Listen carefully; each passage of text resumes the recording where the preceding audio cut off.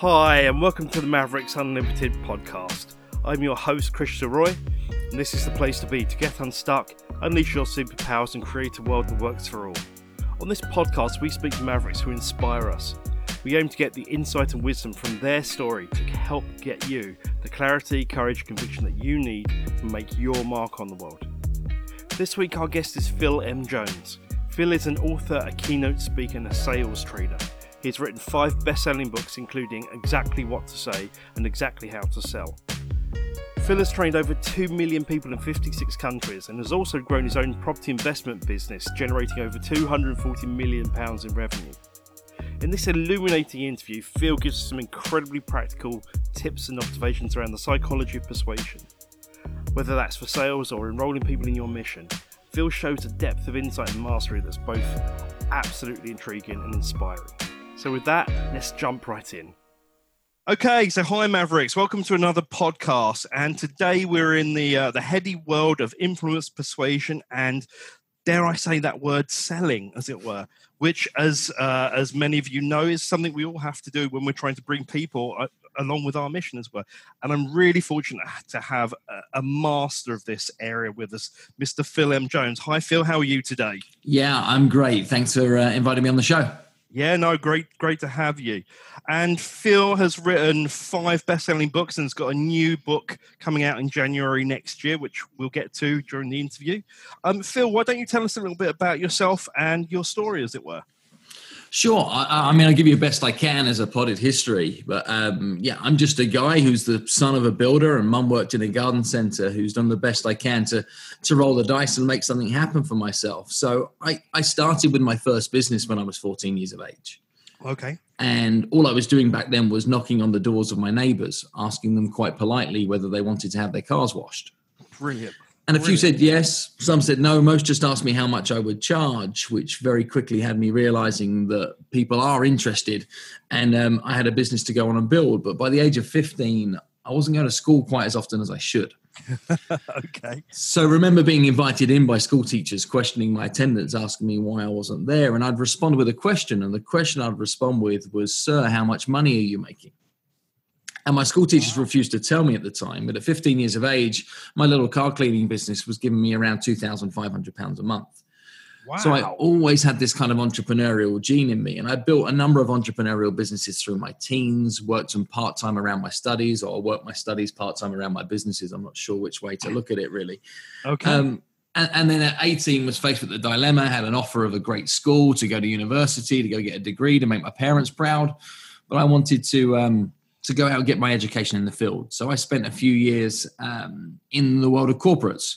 So I became the youngest ever sales manager for one of the UK's largest department store groups, running big teams, multi-million pound turnovers, all at the age of 18, 19, 20, 21.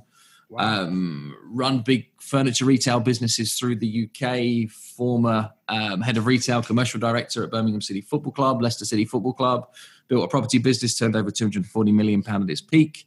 And then 2008, the world got a little tricky. You may remember. I certainly do.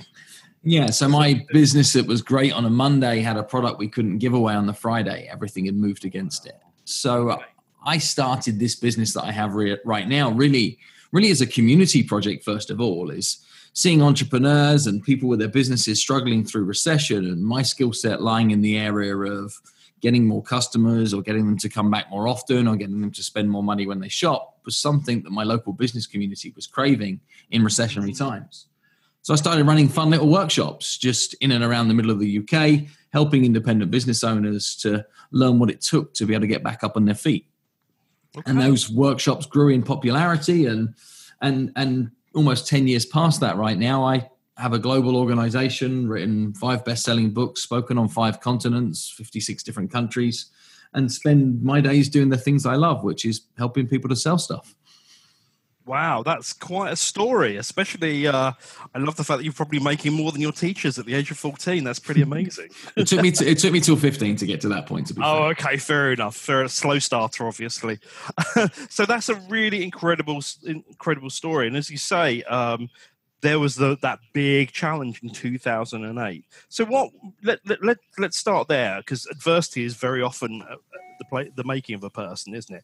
What was it that had you really switch direction and choose what you're doing now, as it were? I think if I'm fair to you, Chris, is we're not talking about this, this halo moment or this flash of light that's like, hey, this is what I'm going to do next. Most things that happen for anybody I've studied in success, and I'd say my story is very similar, is that what happens is we realize we don't want to be where we're at anymore, or we can't be where we're at anymore. So what should we do to roll the dice our best chance on from here? What's our next best alternative? And I said previously that what I was looking to do was to help people, to fix a genuine problem that existed in the world.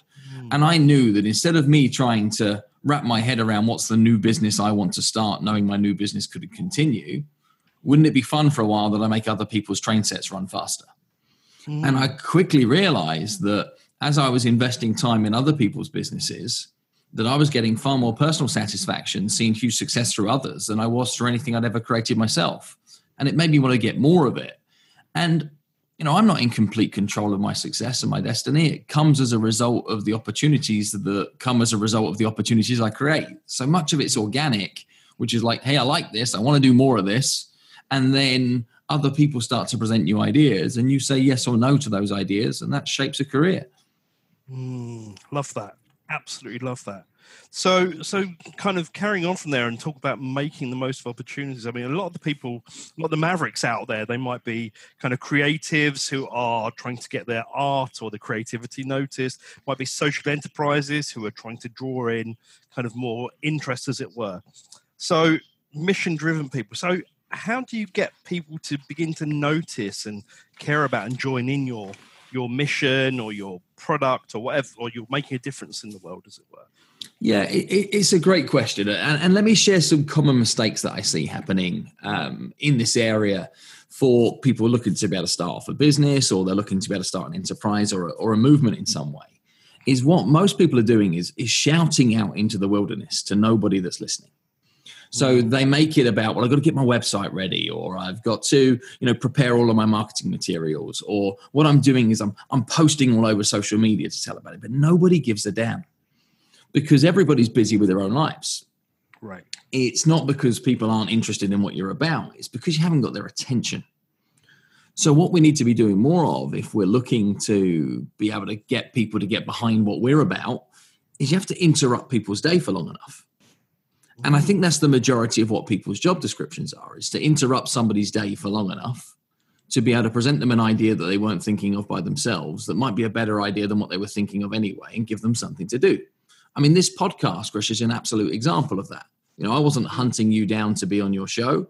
I wasn't thinking that what I'd love to be doing at this moment in time on this day is to be sat there speaking to your particular audience of Mavericks. What happened was you interrupted my day for long enough and said, hey, Phil, do you fancy jumping on the show? And availability said, yeah, let's do this. And I think more people need to be prepared to say, who are the people's days that I want to interrupt, to present them with an idea that they weren't thinking of themselves that may well be a better use of their time than what they currently had planned. That's how you make stuff happen. Wow. So can you, obviously you've worked with and coached millions of people, quite literally. So can you bring that to life for us a little bit? Maybe give an example of something like that you've seen. Let's pick up on a few. Right. I do a lot in the world of direct sales and multi-level marketing. I also do a lot of work within the industry of hearing care profession. So let's take hearing care for an example. Is who do you know that thinks what I would love to have more of in my life is hearing aids? Not too many people, apart from people who are maybe a little hard of hearing. Right. But even the people who are a little hard of hearing will work like crazy to avoid being able to treat that hearing loss in some way because there's a stigma attached to it. Absolutely right. So the mistake that many business owners make within this area is what they try to do is to find people who are looking to buy hearing aids, yet the difficulty is that's a grand scale of about 6 people. Right. So we look to try and bring this to life in another way, and we create situations by talking to the user group, the target market of people that potentially could benefit from this, but quite literally in this scenario don't know what they're missing. So what do? We find people who've been exposed to high levels of noise, who are over the age of 55, maybe have worked within an engineering background and are perhaps still at work where their hearing loss is causing them difficulties either in their work life or their home life. We interrupt their day for long enough by asking them a simple question, which was, when was the last time you had your hearing tested? Now, the answer to that question is typically somewhere near never. We introduce the importance of recognition of having this tested regularly. They come in and have a test, realize they have a significant hearing loss, and guess what? They're now a candidate for a hearing aid. Right. So you've suddenly qualified a lead, as it were, to use sales language. Yeah. And I think for everybody listening in right now, an important piece of phraseology to remember is that prescription before diagnosis is malpractice. Now, if you bring that analogy towards maybe your own products and services, but you think of it literally in the way that I've just put it, if you walked into a doctor's surgery and the doctor said, hey, I'm pleased you come. The pharmaceutical rep was in yesterday, told me about these great new pills, shook them in front of you, told them how fantastic they were and asked you to take two, you'd probably feel a little bit put out by that. Right. Alternatively, though, is if the doctor sits you down, asks you some questions, understands your symptoms, creates a genuine opportunity, and then recommends you the same two pills, chances are you jump on those pills and you feel pretty good about the decision. That makes So what happens when the majority of people are looking to try and get somebody behind their idea? They're the equivalent of the doctor telling people how wonderful their pills are. Right. And what nobody wants is what you've got. What everybody wants potentially is the result of what you've got. So go hunting the problem, find people who are as passionate about solving the problem as you are, and then introduce them to your solution of how you propose to fix that problem as being a better solution than the one they either have or don't have right now, and you'll bring people with you for the ride. Makes perfect sense. So essentially, find the need, create the need, speak to people about the need, and then give them a solution. And finding people who have a common interest. Makes complete sense. So that being the case, let's kind of get into kind of some of the specifics of how you kind of talk to this potential audience, as it were. Because I know you, I was reading your book the other day, and you have this concept of magic words that I really like. So can you tell us a little bit about that, please? Yeah, tell me more about what you want to know, because I could talk on this subject forever. Well, I mean, people often think about, let me pull back out a little bit. Because what we're talking about here, we've used the word sales quite a lot. And I think, as you said earlier, a lot of people think sales is a sort of dirty word, as it were. Yet it's something we always have to do all the time. So I know one of the things you've been doing is kind of trying to change that perception, as it were. Sure. I mean, let's just have some fun for a second, Chris. I mean, you play with me. I want you to throw some adjectives at me, some describing words that would describe a stereotypical salesperson. Hit me. You can be as mean as you like. Okay. Sleazy, non-ethical, going in for the kill, only interested in making a buck. Let's see, untrustworthy. So a liar. And and think about these words and think about the pictures that these words conjure up within your own mind. If somebody used those words or had that image of you, how would it make you feel? Yeah, not great. Right? It would kind of be awful. You'd probably be quivering in your boots at the thought. Now, what happens if I ask you to throw some adjectives at me that not describe a stereotypical salesperson, but by alternative, describe a professional salesperson? How do the adjectives now change? So ethical, interested, caring, inquisitive, genuinely kind of interested in you as a person. So here we have a situation where if somebody was using those words to describe you, you'd feel remarkably different, right? Yes? Yeah, absolutely. Hugely, hugely different. So I don't know a better way of proving to you that why is it that when I change one word, you can change them all? And this is what the importance is of a huge part of my work, which is helping people understand the impact of language. The worst time to think about the thing you're going to say is in the moment when you're saying it. Yet we have so many repetitive conversations that appear in our life that we fail to get ready for. Through all of my life in working with millions of sales professionals, the one big difference that I've seen between those that do good and those that do great isn't just attitude and endeavor and demeanor and skills and product knowledge. The big kicker of all of the differences is that those that really get great results, they know exactly what to say, when to say it, and how to make it count. And they understand how the importance of the right words at the right time can be all of the difference in somebody moving from a position of maybe towards yes. And indecision is the killer of so much momentum when it comes to making stuff happen. Moving people out of that indecision is something we all have the ability to be able to do if we can become more influential and persuasive within our word choices. So let's bring this to life, as it were. So if we can maybe bring, because I know your next book, as you said earlier, is about sales for non-sales people. So, and that I think is a lot of our people. So say I'm a creative and I'm trying to, I'm running an art show, for example, and I'm wanting to talk to people about my art, as it were. But I don't want to appear pushy. I don't want to appear like I'm typically self-deprecating, as it were. How should I be looking to change what I'm up to? Okay, so you're at an art show, you're stood in front of your art, you've got people wandering around the gallery or the show space, coming to take a look at it. Your fundamental outcome is that you want people who love your work to consider putting it on the wall in their own home or workplace, yes? Yeah. Okay. Well, we need to be thinking about that if people are wandering in, first of all, they have a genuine interest in art. Otherwise, you don't walk into a gallery or a show space, to a point.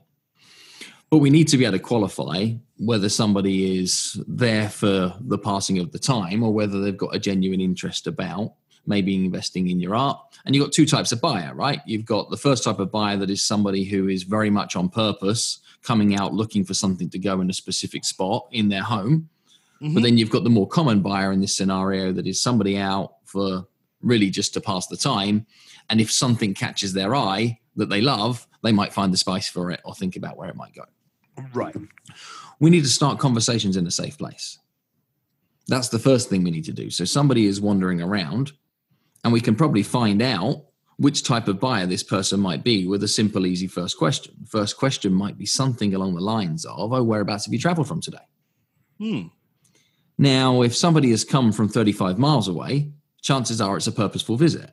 If somebody has come from around the corner and was just browsing because they live on the same street, we've gathered and garnered some information from this that A, is a safe place to start a conversation, because however they answer it, we've now got a common interest. Common interest is we're both in the same place at the same time. Absolutely. And we're not talking about the art. We're not talking about money. We're not talking about transactions. We just, whereabouts have you traveled from today? Well, if you're in Brighton right now and they've come from Bournemouth, well, we're guessing this is a purposeful visit. So my next question might be, how did you find out about the show? Now, what am I doing? I'm learning, but I'm allowing the conversation to be able to run simply and easily by making the questions easy for the other person to answer. I get the information I need, but I'm not directly asking for it. Right. So we're going on a little dance and the other person's starting to feel more comfortable. This doesn't feel like a sales conversation at all. They come back and say, well, I saw it advertised in the local, local newspaper. I thought I'd pop on by and see if there's anything I like the look of. So did you have a room in mind that you're looking for something? Are you just here for inspiration? What was your thoughts that prompted you to come and take a look around the show? Well, as it happens, we've just been redecorating our bathroom and we're thinking about a couple of pieces that might make some people smile. Right, now we're into a conversation, but let's take the simple rules and the principles from this. Yeah. Is a question starts a conversation creates a relationship creates an opportunity leads to a sale. Those 5 steps will never not happen. So where does it all start? It all starts with a question. The mistake that many people make is they think it starts by offloading features and benefits. They think it becomes like, let me tell you all about my art. Let's take it into a completely other set of context. Do you know where many people have been their very best version of themselves in a sales environment? It's on their first or second date with a loved one. See, on a first or second date with a loved one, what you realize is it's not about you. You can't appear to be braggy. You shouldn't be showboating in any way, shape, or form. What your job to do is to show massive interest in that other person, because there's so much more to learn that what you become is remarkably curious and you ask great questions. Absolutely true. Absolutely true. My encouragement to anybody looking to be able to grow anything is to become curious about their user base and capture worldly wide useful information by asking great questions. And what then happens is the right choice for them to make naturally appears. It never needs to be pushy. It's just the natural solution to the problem that's come out of the conversation. But the questions are what start the conversations. So starting off from that naturally curious place, but with a purpose in mind, is the way to create the connection. You got it. Okay. You make it sound so simple. And I guess it actually, ultimately speaking, is. So what is it then, Phil, having worked with so many people? And, you did the exercise with me earlier about describing the two different types of salesmen. What is it that gets in people's heads about this word sales or influence or... The thing that I hear of more than anything is people have a fear. They are fearful of rejection in some way. So they have a personal insecurity where what they're feeling is that if they're to ask for something and somebody is going to say no, then what they're going to do is take that very personally. But finish this sentence for me. If you don't ask, you don't get. Now, we know that to be true. Yet what we have is we have another program that runs in our mind, and we're all conditioned as humans. And part of where this program comes from in many is responsible for the adults that appeared in our life when we were children. See, what happened is everybody was born great at the ability to be able to sell stuff. Because what does a 3-year-old do when they want something? Oh, they scream. And that's only at the point of having asked for it 1, 2, 3, 4, 5 times. Yeah. Absolutely. Yeah, screaming is the default. Throw myself on the floor. I'm prepared to do whatever it takes to get me my result. So what happened is adults started to tell lies to children. They would tell lies to children like it's rude to ask. I want doesn't get. Right. Now that little voice echoes through people's mind into their adulthood, and nobody undoes that. You see, we know that if you don't ask, you don't get, yet we still hear it's rude to ask in our minds because people who care about us have told us that would be the case. They told you that in order for them to be able to get an easy life. It isn't rude to ask, providing you ask in a kind, polite, and friendly way. The other thing to also accept in a kind, polite, and friendly way is it's okay for the other person to say no. People put so much pressure on the fact that, I have to close this deal or I just lost that sale. And I can't stand it when people say I lost that sale because you can't lose something you never had. Right. So I think what would be a mindset that many people could better have, particularly the creatives and the aspirational type that are listening into this show, is understand that it's a game. And it's a game that we're looking to be able to play to win, for sure. But the fun is in the playing of the game.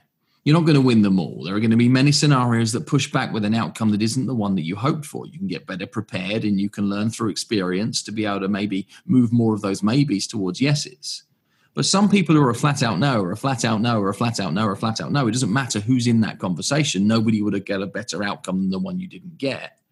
But enjoying it as a game and understanding that the learnings and the growth that come from playing that game are more fun than the immediate result that you get in the moment means you can accelerate your rate of decision, accelerate your rate of activity, work through the number of conversations you need to find success, and enjoy the positive outcome that you were looking for by not focusing on the perfect conversation, but the dozens of imperfect ones that have loads of lessons in between. Right. So in essence, almost like Thomas Edison with the 10,000 ways of not creating a light bulb until you get to the one that does create the light bulb, as it were. If you follow the truth in any entrepreneur success story, you will realize that there have been 10 to 100 times more failures than there have been successes. But what gets remembered is the giant successes. Right. And you're absolutely right. Behind every great person, there are always how they've handled failure in the past or adversity in the past. And failure's fun. Let's just jump another direction for a second, because I think the way people look at stuff, and in particularly the way you talk to yourself, can have a huge effect on your outcomes.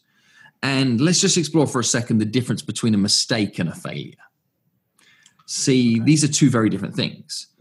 A mistake is taking something you knew how to do and deliberately doing it wrong. Now, we want to avoid those kind of things. What failure is trying something you've never tried before and getting an outcome that was different to the one that you anticipated. Now, that's life. That's Absolutely. What we should be encouraging ourselves to be able to do more of. So to everybody listening in right now, look to see where you can avoid the mistakes in your life by being better prepared, being more learned, and following through on the things that you know how to do. But encourage yourself to be able to make more failures that come as a result of you trying new things, pushing into new directions, but learning fast by reviewing and refining what comes as a result of you not getting the result you anticipated. And very much treating failure from that point of view as a learning thing. Man, it's fun. It's fun to fail. I personally agree with you. But it is amazing how we can almost conditioned at social level to see failure as a terrible thing. It's quite remarkable. Well, let's take another little shift as well. Is if I gave you the choice of doing good at something, doing better at something, or doing your best at something, which one of those three would you pick? Well, obviously the best one. And that's the same choice that nearly everybody would pick, and it's the wrong choice. Oh. See, the trouble is I bet there have been times in the past that what's happened is you've tried to do something and it hasn't worked out well, and you found yourself either inwardly or outwardly expressing the fact that you tried your best. Now, that statement is an out-and-out lie, because if you were honest with yourself in the times that you've said to yourself, I tried my best, you'll know that there were things that you could have done that were different to what you did do that would have garnered a better result. It becomes an excuse, I tried my best. What it also does is it says that there is a finite outcome of where right is. It lands it as a kind of etched mark in stone. The reality of it is there are dozens of things that you can now do in your life with ease that previously in the past you told yourself you couldn't do. So take, for example, things like tying your shoelaces. There was once a point in time where you were telling people outwardly that you couldn't do that thing. Yet now I'd imagine you've got that thing down. Yeah. You can do that one now. See, if the focus is always on better and you disregard the idea of best, what happens is that you find that you can evolve at a pace that is far quicker and surpass wherever your current belief is as to what that limiting belief of best would really be. So my focus to everybody is always be on the quest for better, not the quest for best. And you might be surprised where you end up one day. I absolutely love that, Phil, because what you're essentially doing is you're taking it into shades of grey rather than a binary conversation with yourself, aren't you? It's not, I failed. That's exactly where it is. And when it remains in that shade of grey, it's fluid, it continues to move forward, it's never ending, it's not finished, not completed. And that means that it doesn't end up a shade of grey, it ends up technicolored. And isn't life always better when it's technicolored? Sure is. Brilliant. So let's kind of take this into a slightly different context as well. A lot of the people that we work with, and a lot of our audience, are also kind of leaders within kind of corporate environments who are kind of maybe looking for a change, that kind of thing. But nonetheless, they might be people who are looking to bring their team along with them or to influence people within their organization. So the context is slightly different, but nonetheless, the influence they need to exert is just as strong. What kind of tips would you give those kind of people who are operating in a more of a, say, a leadership or an influencing capacity within an organization? Can you give me an example of something you might want somebody to be able to influence? Because again, it's a real broad question. Yeah, absolutely. So say, for example, I'm a member of a leadership team and we are creating a change within, say, an agency or something along those lines. We are bringing in some new ways of working, or we're looking to diversify our service base. So therefore, we're having to bring our people into a kind of different culture, into a different way of working, maybe with different collaborations. Okay. And we want to be able to just out and out change that culture. Yeah, and we want to bring people who are maybe used to working in one way, even if they're kind of young or have been quite adaptable, into, say, a more creative way of working, or into a more collaborative way of working, maybe with different partners. Well, first thing to kind of look at from a bigger picture point of view is that people are far more likely to be able to move to achieve their goals than they will to achieve any corporate or business goals. Right. So this means that you have to align the change that you want somebody to be able to make towards a change that they want to make within their world. My encouragement to anybody in a leader position is to find the reason as to why somebody would like to be able to go through that change. People don't like change, so we have to stick a pot of gold at the end of the rainbow that says the pain is worth it. If you take an employee point of view, they're probably not coming to work to be able to help you get your next promotion.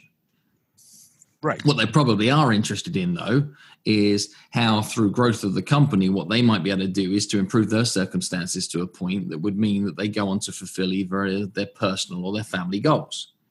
Right. So my advice to a leader is to get back to questions again. Ask questions of your people to find out what they're looking to achieve with their life, and then align your business goals with their personal goals. So that might mean that you find out that an individual within your team is looking to take their young family to Disneyland before they get too old. What would this then mean? It would then mean that your communications towards that individual start to become, well, how do we get you to send your family to Disneyland? And here's the roadmap through the business that can allow you the metrics to be able to go and achieve that result and that outcome. So we're moving people for their reasons as opposed to ours. Now, in those conversations, we can utilize some magic words that will allow people to be able to foresee that better future for themselves more easily. People make decisions in a few different ways, and every decision that every human being has ever made has been made at least twice. I wonder whether you've ever even said the words to yourself, I cannot see myself doing that. Yeah. Now, definitely. if you've said the words, I cannot see myself doing that, the chances of you doing that thing becomes significantly lower. If you've seen yourself doing something and you're then invited to do that thing, then you feel more prepared and ready to be able to jump at it. What this means is if we can create visions in other people's minds, we can allow them to see themselves doing something ahead of time. When we then invite them to be able to do that thing, they take that path more easily. As a kid, this was easy because what would happen is that people would open up their mind with the preface of words, once upon a time. See, when you said to kids, once upon a time, close their eyes, head goes back, and everybody thinks this is going to be good. Can't use that with adults. But what I can do is I can preface a statement with the words, just imagine. And this allows me to be able to open up their mindset viewer for them to be able to have images inserted in it for things they might want to move towards or away from. So just imagine we go through these changes and 6 months on from now, you're booking the tickets to Florida. They can't not see that thing. Now, having seen that thing, they're prepared to be able to work through those changes. So we can either use a positive vision or a negative vision. Just imagine if we fail to work through these changes, and we fail to be able to make this change in culture, then what will happen is that we'll be losing some of our key employees to some of our major competitors. And as a result of which, I don't know whether we'll be able to keep this business moving forward. Boom. Now I've seen some fear. I'm ready to be able to work through that change. So just imagine as a preface to be able to insert the images that you either want somebody to move towards or away from is a simple skill in language that can get other people to do more of the right kind of things. I have to say, Phil, I just in using those two words with me, I'm ready to book to go to Florida or go through the change to avoid the. You've already influenced me. That's quite remarkable. So, one of the things I loved about exactly what to say is it's full of lots of tips like just imagine, and there were kind of other speech patterns, that kind of thing. What are some of the other kind of simpler kind of magic words that you would kind of advise people use or that people can put into practice every day? Yeah, I mean, there's 25 precise sets of words that appear in the book that people can find their own patterns and uses for. But let's pick another couple of quick examples out. And how about I share a set of words that we can use to get just about anybody to agree to just about anything? Would that be something that's useful? Sounds wonderful to me. So it's a set of words that can be used to get just about anybody to agree to just about anything without them even knowing what the thing is. In fact, it's quite easy to get people to say yes. And I might need you to help me as a little volunteer on this, Chris. So I'll do my best. Would you mind doing me a small favor? Yeah, of course. There's the words. See, why is it the request of a small favor gets a unanimous yes back in the other direction before you even know what it is that I've asked you to do? That's a very good question. So what this then means is that we can use that same set of words in our daily routines to be able to get people to give us a pocket of their time, or to agree to be able to create a referral for us, or to be able to create an introduction into somebody new, or to open a door into a new opportunity, or to take a product on trial, or to take the time to read a piece of literature about what it is that we're about, or forward it onto a friend, or to share a Facebook post, or whatever, right? Mm-hmm. But just the request of a favor ahead of time creates the conditional agreement to the action before we've asked for the action, which means they're more likely to partake in the action. I love that. And I said yes straight away before, like you say, before I even knew what it was. And we have to understand why that's the case, because these are hardwired behaviors that exist in us as human people. We think that we are free thinkers, that we're in complete control of our actions and outcomes and thoughts and behaviors. We're not. We have patterns, habits, and routines that make our life easier. So the words that I'm talking with are words that talk straight to the subconscious brain. And the subconscious brain is part of us that acts on reflex, on impulse. Can't decide how it acts. And that's how we get through our days easier, is by relying on our subconscious. So when you can learn to talk to other people's subconscious, you can ease the decision-making process. Can't be manipulative. Let's just get something right here. What we're doing is we're helping people do things that they would have been comfortable doing more easily and with more clarity and in less time. We're not getting people to do things that they would categorically not want to do. Right. Okay. So this works great when obviously we're talking at the moment on Zoom, or when people are face to face. How do these kind of principles apply in kind of other, like, let's face it, electronic mediums like email or social media or messaging or whatever else that are quite prevalent today? Do these still apply? They have application. Much of my work, though, is in the spoken form of communication. That's where I would say that it has its biggest impact or influence, is when somebody is engaged in a conversation. Now, we can create engagement in conversation with text message and messenger where two people are in the moment at the same time. Yes, of course, there is ability for these to spill over into a blog post or an email or a piece of sales copy, for sure.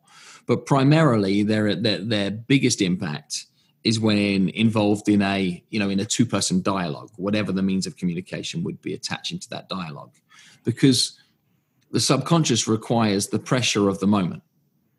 The minute we remove the pressure of the moment and we create onward consideration, then what happens is other factors come into play with people's decision-making process. So, right. So these are tools for conversation rather than tools for literature. And would you say that these are tools that can be used, say, in a public speaking context, for example? So, we have people who might be influencing kind of a large group of people. You're a public speaker yourself, and I'm sure Absolutely. I mean, from the stage and being able to move a giant group full of people to be able to consider your point of view or take an action that you'd be looking for certain, these words would make a difference speaking from the stage. And in fact, they would probably have even bigger impact there because you can be more concise with your messaging and create conversation, even though the conversations are often rhetorical or single-sided. Right. That makes complete sense. So I'm curious, Phil. I mean, exactly what to say is a great book, and I've had great fun playing with it. But you have also mentioned that in January you have a book called Exactly How to Sell, I believe it is, coming out. Yeah, that's right. So in January 2017, we launched the second in the Exactly series, which is Exactly How to Sell, the sales guide for non-sales professionals. And this is because of this uphill struggle of people needing to sell but hating the idea of being a salesperson. What I wanted to do was to equip them with the skills and the tools that they could bring their brilliance to find more of the success that I know they're capable of, by understanding that the art of sales is just as important a skill as the skill that they've learned to become a professional in the thing that they're professional in. So if somebody's a great graphic designer, the thing they need to add to their resume to be paid as a great graphic designer is the ability to sell effectively too. And that's what this kind of book has been written towards, is all those people in the professional services, all those people in the creative industry, all those people who are doing a thing that is often out of passion or love and want to be rewarded right for being good at that thing. So as a quick kind of preview for January, as it were, what are kind of some of the principles? I mean, obviously we've covered quite a lot of principles already today, but what are kind of some of the top tips that you're giving, as it were? It's ram-packed full of information, and it would be unfair on the listener for me to try and shortchange them with just giving them a kind of a piece out of context. But the biggest thing that I think the book will help people with is to help them understand that sales is a process, and following that process in the right order, in the right way, means that we're not looking at some form of wizardry here. We're just looking at being able to follow the IKEA flat pack instructions of doing things in the right order. So we cover how to get your mindset right. We cover preparation. We cover how to build rapport. We cover how to ask more effective questions. We look at how to present and package your product and service so people can find the value in it. We help talk to people through different ways that they can close those conversations effectively. We look at overcoming indecision, what can be done to be able to work around objections. And we finish up in the book by helping people understand how to protect their asset by maintaining their customer base and keeping the conversation alive with all the people who've already agreed to spend with them. So it's very much a comprehensive guide of how to take care of that sharp end of your business and become more successful and bringing more profit into it, from simply doing the basics to a high standard consistently. Nothing too sexy. I love that, and I can follow some IKEA flat pack instructions, so that's got to be a good thing, and I look forward to reading that. So just to kind of, I just want to ask a couple of questions to round this off, Phil, and just kind of bring this back to you, as it were, because I think we have great people who give us great suggestions, but I know our listeners like hearing more about the person as well. So I'm just kind of curious for you personally in your business, as it were, what kind of the things that keep you motivated on a daily basis? What kind of daily routines or practices do you use to keep you focused and motivated in your business? I'm naturally curious as an individual. So I have a simple belief system that if somebody else can do it, can somebody else be me? I'm forever studying the success of other people, and then I get inspired by what other people have been able to achieve. So much of my success is coming from the motivation created in me from picking pieces like a Frankenstein monster of other people's brilliance and thinking I want to get after a piece of that. So what do I do in terms of routine? My routine is that I have no routine. My routine is that, I'm on the quest for better in all the things that I can do.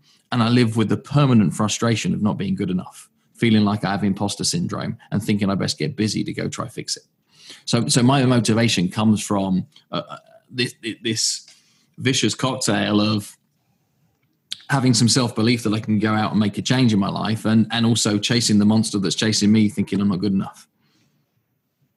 Wow. Okay. That takes some motivation and some guts, I would say. That's quite amazing. So based on that, and I'm just thinking back to you as your 14-year-old now. If you were looking back now, kind of, a few years back, we'll say, and you were able to travel back in time and give that 14-year-old self some advice from what you know now, what would that piece of advice be? It would probably be to be careful who you listen to and understand that there's a big difference between opinion and advice. Opinion is somebody's personal belief, not necessarily based on any personal experience or with any intellect that's being attached to that, whereas advice is typically coming from somebody who has a position or a learned status that's towards that. So I would be speaking to my younger self to be on the quest for knowledge from people who've been there and done the things that I'm looking to do. I was very heavily influenced by people early on in my life. They're telling me what could and couldn't be done, yet they had no prior experience towards that. So I'd have been more selective with who I'd have been listening to, and then acted on some of those more positive beliefs from being surrounded by more of the right kind of people. Wow. Okay. I think we could all learn from that one, actually. I think last but not least, Phil, and this is the question I always ask, is my final question, and that is, what is the question that you haven't been asked today that you'd maybe like to be asked, and what would your answer to that question be? I guess the question that I'd like to be asked is how can people get hold of my book or find out more about me or to learn more about joining me in the conversation? So my answer to that one would be Amazon is my happiest place for book sales, because what happens is they track it, and the more popular it is there, the more Amazon do to be able to make some noise about it. And I love reviews on that book too. So if you like it and you want to share some reviews, I'd love it. And finding me personally, it's philmjones.com is the web address. But I love joining in the conversation. So if there's something you've learned today that you've liked, then come connect with me on Twitter at PhilMJonesUK. Come connect on Facebook page. But you can find all of my social links via the website at philmjones.com. Brilliant. Thank you so much for your time today, Phil. This has been eye-opening, to say the least. And I know that people are going to get loads from your new book. I've certainly got loads from the current book. And you've been so generous with your words of wisdom today. So thank you for your time, and I really appreciate it. You're very, very welcome. A pleasure to be here. Thanks for inviting me on the show. Cool. Thank you. And Mavericks, we'll see you next time for our next podcast. Thanks for listening. Hey, listen up. Don't go yet. Did you get something meaningful out of this episode? Well, the most meaningful thing that you can do right now is to go and leave a review on iTunes, because those reviews are what keep us here. And please make sure to share and to subscribe to this podcast. Finally, are you unleashing your superpowers? Well, if so, show us on Instagram with the hashtag Mavericks Unlimited, and we'll see you over there. And with that, thanks so much for listening to the Mavericks Unlimited podcast at mavericsunlimited.com. Bye for now.